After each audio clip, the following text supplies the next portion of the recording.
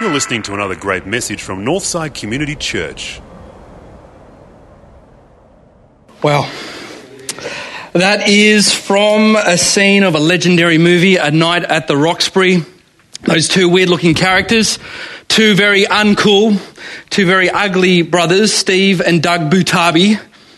Their dream is to party at the Roxbury, a fabled nightclub where they constantly are waiting outside in the cold and constantly being rejected by the same hulking bouncer at the front door. And after continued failed attempts, they pitch this idea. What if they came up with a club where the outsiders were on the inside and the inside of the club was really on the outside of the club? And so the movie ends as they open up this hot new club, and the building's unique because the outside, the exterior of the club is constructed to resemble the interior of the club, and the interior of the club is constructed like a streetscape. People waiting on the line on the inside. You go, what has this got to do with the Book of Acts? What? It's got to do with why Paul, when we were looking at the break out of the gospel, instead of heading westward to Rome, instead of advancing, he's going backwards from Antioch down to Jerusalem. Why is Paul heading backwards to Jerusalem? It's because people were beginning to nightclub the gospel. Guys had come down to Antioch. They began to set up the bollards. The boys had begun to get out the clipboards, and they were beginning to do what the teachers of law and the Pharisees were in danger of in Matthew 23, where Jesus says, you shut the kingdom of heaven in people's faces, and you yourself don't enter, but you keep everyone else out. And these new Jewish Christians are standing there with their clipboards, checking to see if everyone's doing the regulations.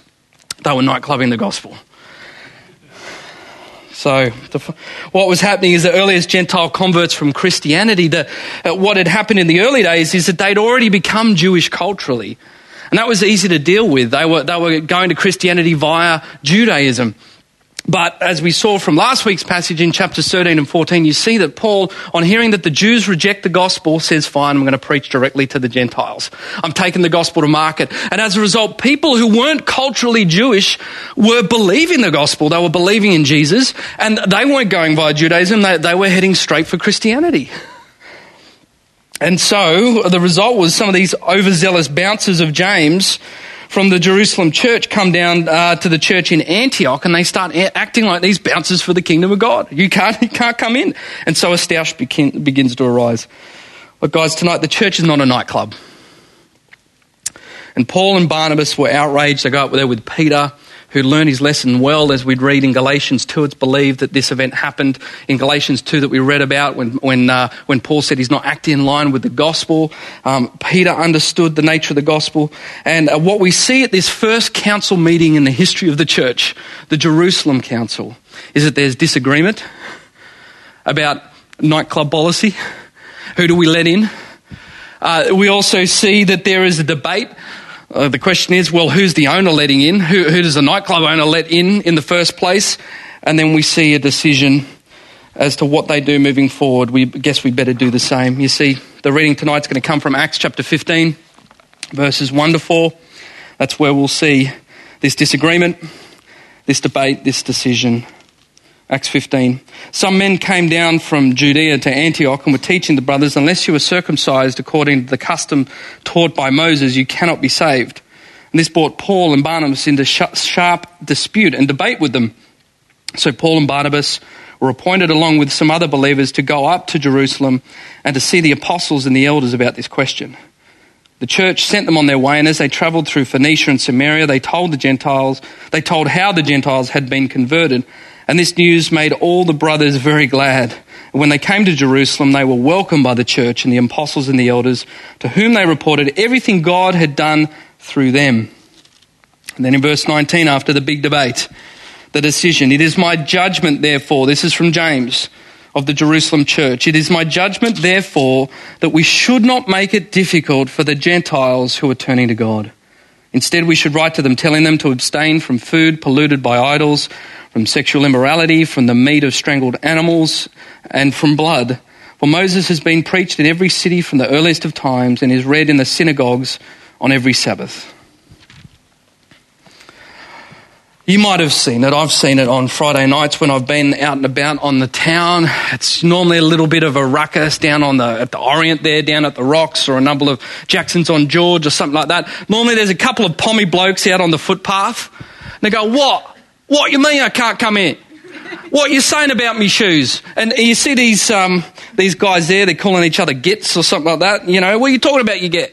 And you see them arguing with each other, and there's a big bouncer like we saw in the video clip, and then you see some other guy with a gorgeous girl just walk straight past. He's going, why does he get in? Why does he get in, brother? And they're asking the question, so on what basis is he accepted? Now, what's really funny, at the other end of the spectrum, I see a similar process as a pastor. I get asked these questions all the time. I got a friend who doesn't believe in God. Can they come to your church? I got a friend that's struggling with homosexuality. Would they be accepted into your church? I got a friend that's a divorcee. Would they be allowed to get into your church? Why can these people come in and others can't come in various churches around the places? How come they're allowed to come in? What's Northside's policy? What's their basis for acceptance of letting people into the church? Now, isn't it funny that the same issue that's been plaguing the church for thousands of years is the same sort of issue that people ask the question today? On what basis am I accepted? And chapter 15 is almost a centerpiece of Acts. Because what we had here is that the gospel was almost going to compound in on itself like a black hole. There was a gravity of legalism that was stopping the expansion of this incredible movement and threatened to just turn it into another sect of Judaism. The entire gospel was at stake here, and Paul was furious because he's out there trying to advance the gospel to the ends of the earth, and these deputies are setting up roadblocks. I mean, you've been there. How frustrating is it when there's a section when you're trying to get onto Epping Road from Lane Cove, and there's this funny sign that goes up. You can see it's just about 1 block's length, and if you could just go down the street, you can just cut about 10 to 15 minutes off your journey. And there's this big sign on there that says local traffic only. And what was happening here is that these bouncers for the kingdom were setting up roadblocks. They were saying local traffic only. And making these new converts to Christianity take a detour that's as bad as 15 minutes of peak hour traffic in Sydney. Look, these were Jewish Christians. These were Christians, new converts, that were still insisting that new converts obeyed by the myriad of rules of the Jewish faith, their food laws and their dress laws, and for the blokes, their circumcision laws, which wasn't a nice thing to have to do. And see, here's the thing. A religiously based person will always ask, well, what's the line in the sand? What are we to do on the basis of practice? You just tell me the rule and we'll just do that. And Paul comes up to Jerusalem, to the council, and he says the gospel's not a matter of practice, the gospel's a matter of principle. And that's so encouraging to us because it's far more powerful in ministry. There are so many different situations that we have in life. We don't want to have to keep inventing practices. You don't have to come to church every Sunday to work out how I'm going to answer that question to my friend. You want the principles. What is the principle? The real question here at the heart of the Jerusalem Council, the issue that we had there, should these new converts go via Judaism? The real issue, the real question was, is the work of Jesus Christ alone enough to beautify you and make you acceptable before God?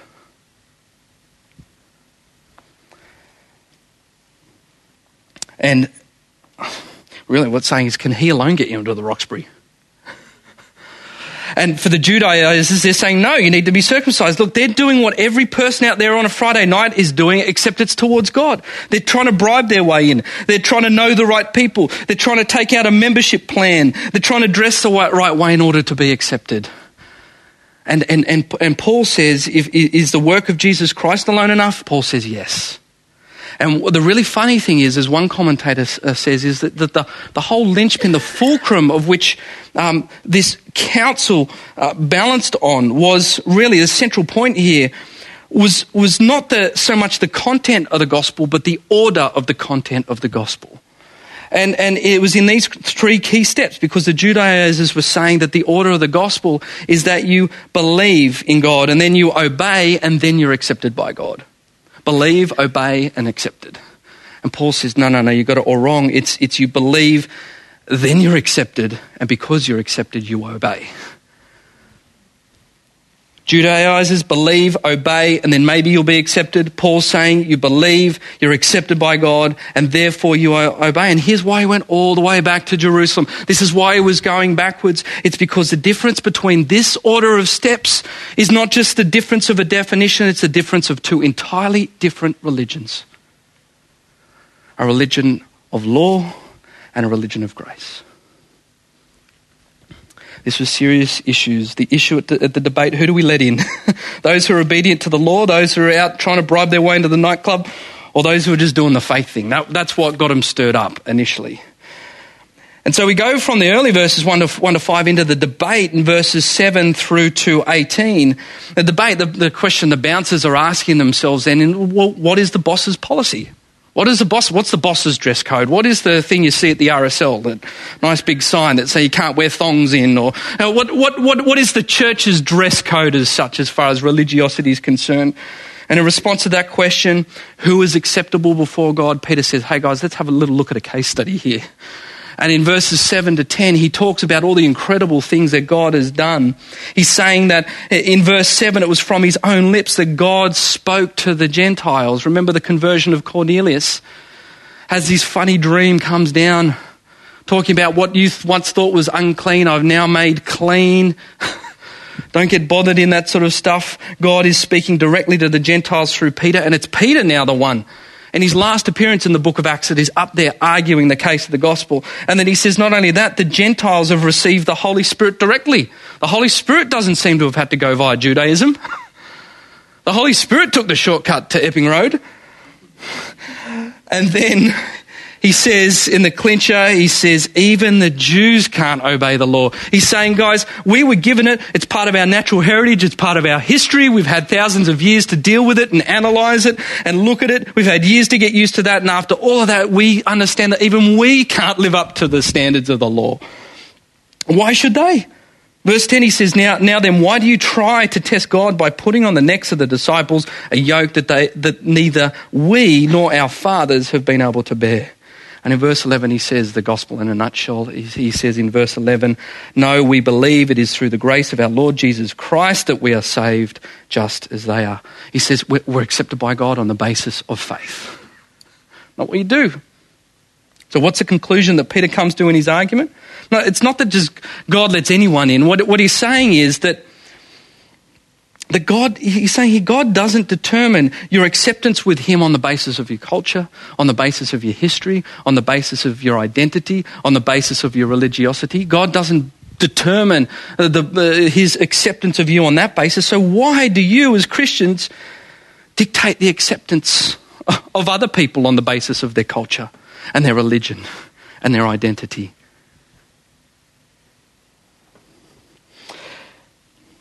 Can you see how effective it is when you begin to examine, the gospel, and not only that, begin to examine your own life with the gospel. Begin to use it as a principle. It's not just about thinking about the rules. Because when you say something is just a rule, then you're only ever looking at it from a point of external conformity. And you're not uncovering the spiritual roots. You can't do anything about it. If you say to someone, hey, you're being exclusive, you're not letting people in. What are they going to say to you? No, I'm not. I'm not being racist. I'm not being culturally exclusive. It's just going to end in confrontation.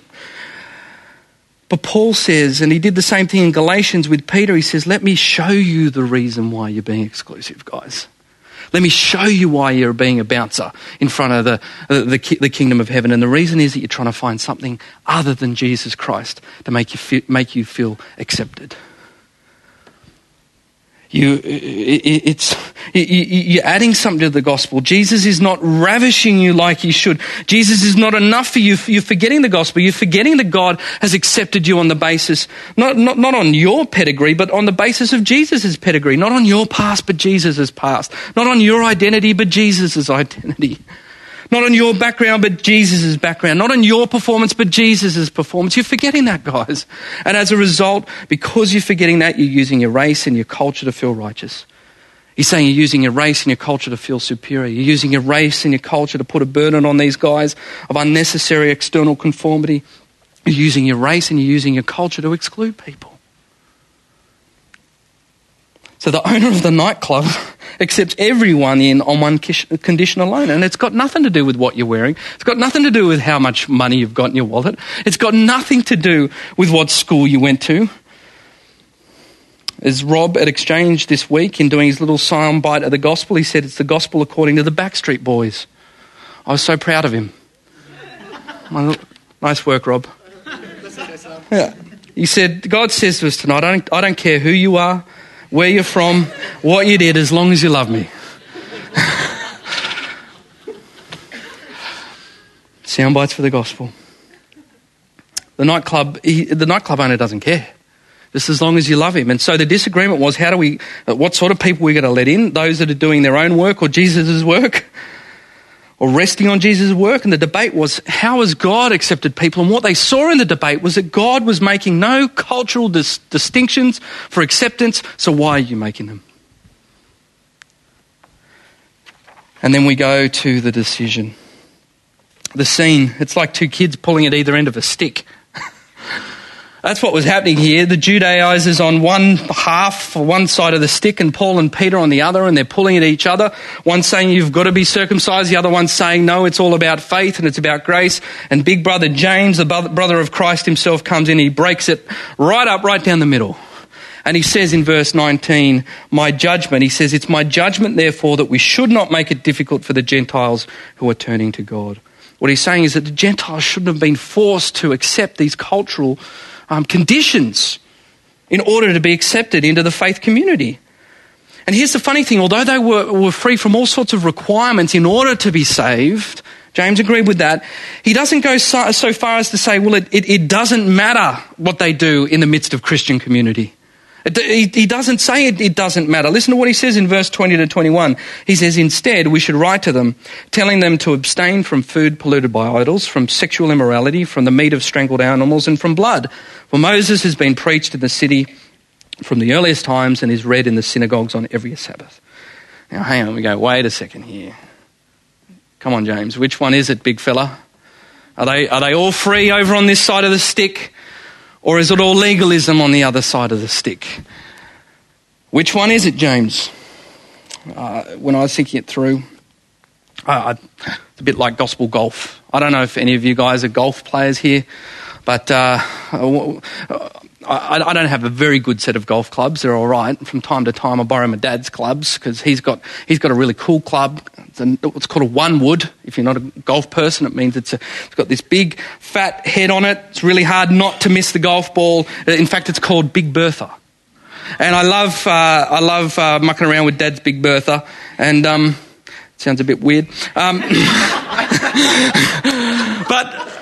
before we go out to the golf course, look, if you're an avid golfer, what do? You go to the driving range.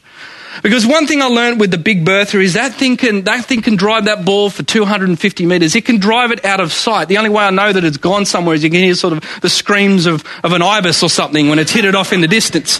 That thing that hits the ball out of the park. But when I first got a hold of this thing, I was swinging and I could not control this ball for life nor money. Like I'm either slicing it off to the right or I'm hooking it to the left. And after about 100 shots, I don't think I got one right down the middle. It's difficult. It's difficult. So too is it with the gospel. See, we have a bias and we are always either slicing the gospel off to the right or slicing it off to the left, or either slicing it off towards legalism or hooking it off in towards license and licentiousness and going crazy in our life. And what Paul is saying here, he says it in Galatians, that the gospel is a truth. The gospel has a path. The gospel has a trajectory. And that's why he says to Peter that you're not orthopedeo, you're not walking straight. That's why he says to Timothy, remember in the last series, that you need to orthotomeo, you need to cut straight a path when you're handling the gospel. The gospel is a straight path right down the middle between legalism and license. And so the key to understanding the implications of the gospel is to see it as a middle way, a third way down the fairway between the mistaken opposites of a hook and a slice. A slice off towards legalism, or a hook towards licentiousness, or a slice off towards law-keeping, or a hook towards lawlessness. You know, if you're asking, look, where do I sit in that spectrum? Where do I sit in that? You see, the fundamental question is not whether you're doing right or wrong. It's who you're living for. Both the lawbreaker and the law truster are living for themselves in order to get their own acceptance. And the Christian, on the other hand, is radically different because they pursue a third way right smack bang down the middle of the fairway. How? Look, at the cross, the gospel shows us a God for the legalistic person that is far too demanding. So demanding that Jesus had to die in order to fulfill the law. If you want to go and try and be a really, really good person, you're going to find a God that is so demanding you couldn't possibly live up to his standards. See how this whole grace thing is not about chucking the law out the window? And on the other side, for the person who wants to live the crazy life, wants to go absolutely nuts, wants to live with a bit of license, they find a God so loving, so wonderful and so accepting that there's no crazy thing that you can do in your life that would ever stop him from loving you and wanting to be with you. We find a God who is far too demanding, a God who is far too loving to be on either side. The Christian says right down the middle, the Christian says, because I've got all that I need and desire in embryo form, in the smallest of forms, that legally I fulfill the law because of Jesus. And as far as license is concerned, because I can do whatever I want now because I'm not judged on the basis of how well I perform. And here's the thing, this is what happens. The Christian now begins to obey God for God, not because they're trying to get stuff out of God. So it's not one way or the other. They're not hooking or slicing. Christians and the newcomers to the faith are to accept the cultural... are they to accept, these newcomers, to accept the cultural customs or chuck them out the window? Are we to sort of accept cultural customs or throw them out the window? No, it's the third way. It's fair way Christianity. We've got to live right down the middle. And this is what James does. You see, he instructs them, and we often miss this. He instructs them to live in a way that doesn't stress or offend other Christians who are culturally different. That's the funny thing. He actually sends the instructions to the newbies and says, don't offend the old hands at the faith. Don't offend the Jews by going and do crazy stuff in front of the Jews. Don't go deliberately eating a ham sandwich in front of your brother because it might upset him. And there could hardly be a better case study to illustrate the old Luther proverb that expresses this balance of the gospel. He says, we are saved by faith alone, but not by a faith that is alone. We are saved by faith alone, but not by a faith that is alone. That is, it means that although we're not saved by how we behave, it's saying once we are saved, then we are to behave in love. And Paul demonstrates that principle in 1 Corinthians 8. Remember, he's dealing with the issue as to whether Christians should or shouldn't eat food sacrificed to idols in front of new pagan converts. And he says this, 1 Corinthians chapter 8, verse 9. Be careful, however, that the exercise of your freedom doesn't become a stumbling block to the weak. For if anyone with a weak conscience sees you who have this knowledge of eating in an idol's temple, won't he be emboldened to eat what has been sacrificed to idols? So this weak brother for whom Christ died is destroyed by your knowledge. What's he saying there? He's starting to see the principle. What is he saying there? It's the Haddon principle. Haddon, he's a great artist of the 90s, and he features on the soundtrack of the night at the Roxbury. And Haddon says, I don't know why you're not fair. I give you my love, but you don't care. So what is right and what is wrong? Give me a sign. What is love? Baby, don't hurt me. Don't hurt me no more. Baby, don't hurt me no more. You see, to be fair to each other as Christians is not about asking what is right and what is wrong. Christian fairness, Christian obedience out of love is to desire not to hurt the other. And so what is James' conclusion? It's a Haddon principle. What is love? Do whatever you like, but baby, don't hurt each other. Don't hurt each other no more. The conclusion on the council, the disagreement was, how do we let people in? Who are we going to let in? The debate was that, well, look, God doesn't discriminate. And so the decision we see here in Acts 15, that is, if God doesn't discriminate in his acceptance of other people, If God made absolutely no distinctions, then who are we to discriminate in our acceptance of other people into the church? And because to be a Christian is to receive his indiscriminate love, then we choose as Christians to love our brothers and sisters in response to what God has done in our life. Does that make sense? We don't love because we have to, we love because we want to and what he's done in our life. If God makes no distinctions, then who are we to make distinctions? Guys, the church is not meant to be a nightclub. And yet the challenge for us is we're always instinctively putting up the bollards. Every now and then you see, because the ungospelized heart will always put up conscious or unconscious bollards and barriers in order to manufacture its own sense of acceptance and significance and its beauty. And guys, one of the things that's just blowing my mind at the moment, and what I'm so thankful for, is we are moving to an era in this church, and we are seeing levels of diversity in this place, levels of acceptance in this place of people from all sorts of backgrounds that is just unseen. We're seeing ever-increasing racial and socio-economic and religious and theological diversity at Northside today. And yet the Jerusalem Council, it's a good reminder, it's a good challenge to us. Peter's stoush with Paul in Galatians and the Jerusalem Council, that it shows us whenever we think that we've got the gospel all stitched up, we haven't got it at all. And we must continually examine ourselves with it. And so the challenge tonight is universal. The challenge tonight is universal, but it's personal in its application. And what I'm trying to say is you guys have got to work out from the principle of the gospel how this applies to your life tonight. My question is, are there signs in your life that you're acting like a kingdom bouncer? I don't know. Some of the questions could be, who do you make a beeline for the minute that you walk in this place of a Sunday night? Are you afraid of hanging out with workmates? Because you might be worried that they make you unclean in the spiritual sense. Is there language with friends and family in the workplace that suggests an air of insidedness because you're a Christian? Us and them. Do you inwardly balk at Christians who look like they don't have their life together? My hope and prayer this week that, look, if one of your friends happens to ask, if they haven't already, on what basis does your church accept people? Is it the basis of language or music, or are you subconsciously or unconsciously exhorting people to be good persons? You know what, there's going to be no place on the website. There's going to be no 10-page PDF that the ministry team have worked out for you. I'll tell you why. Because we've got the gospel. We've got the principle of how it works. And that's what we see in this passage tonight. Is that if there is to be a basis of acceptance, it's the basis of the gospel, that God accepts all of us unconditionally. And so as a result, we accept others in this place unconditionally.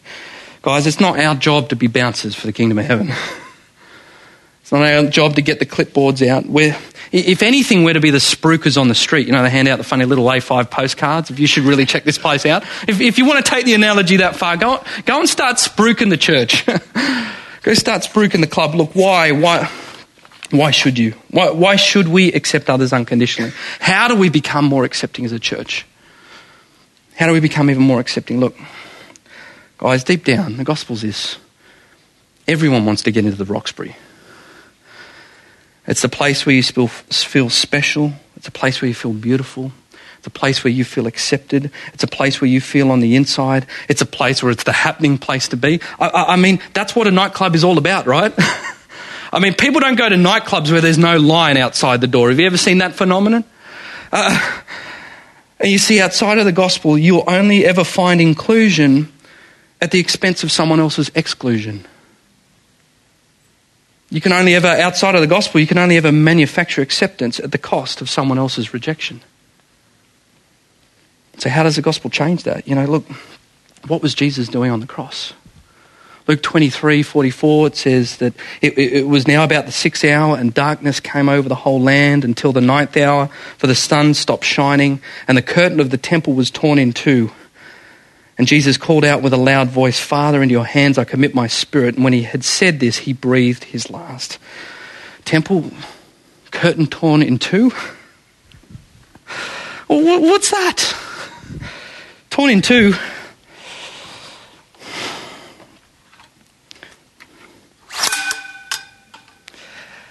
Jesus, he blew open the doors to the Roxbury. Jesus did what the Batavi brothers did. You think those guys were the first ones to think of that concept? A club where the insiders are really on the outside and the outsiders are really on the inside? Jesus blew open the ultimate Roxbury. Jesus blew open the ultimate club.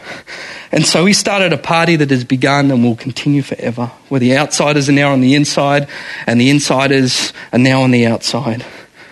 And only until you see at the cross Jesus becoming ugly so you can become beautiful. Only when at the cross you see Jesus being rejected so you can be accepted. Only until you see that will you continue in this world and outside of the gospel, continue to line up in the cold, forever trying to bribe, dress right, know the right people in order to try and get in. Jesus extends that invitation to you tonight. Paul knew that examining the gospel, getting it straight, was just as crucial to the mission of the church as explaining the gospel.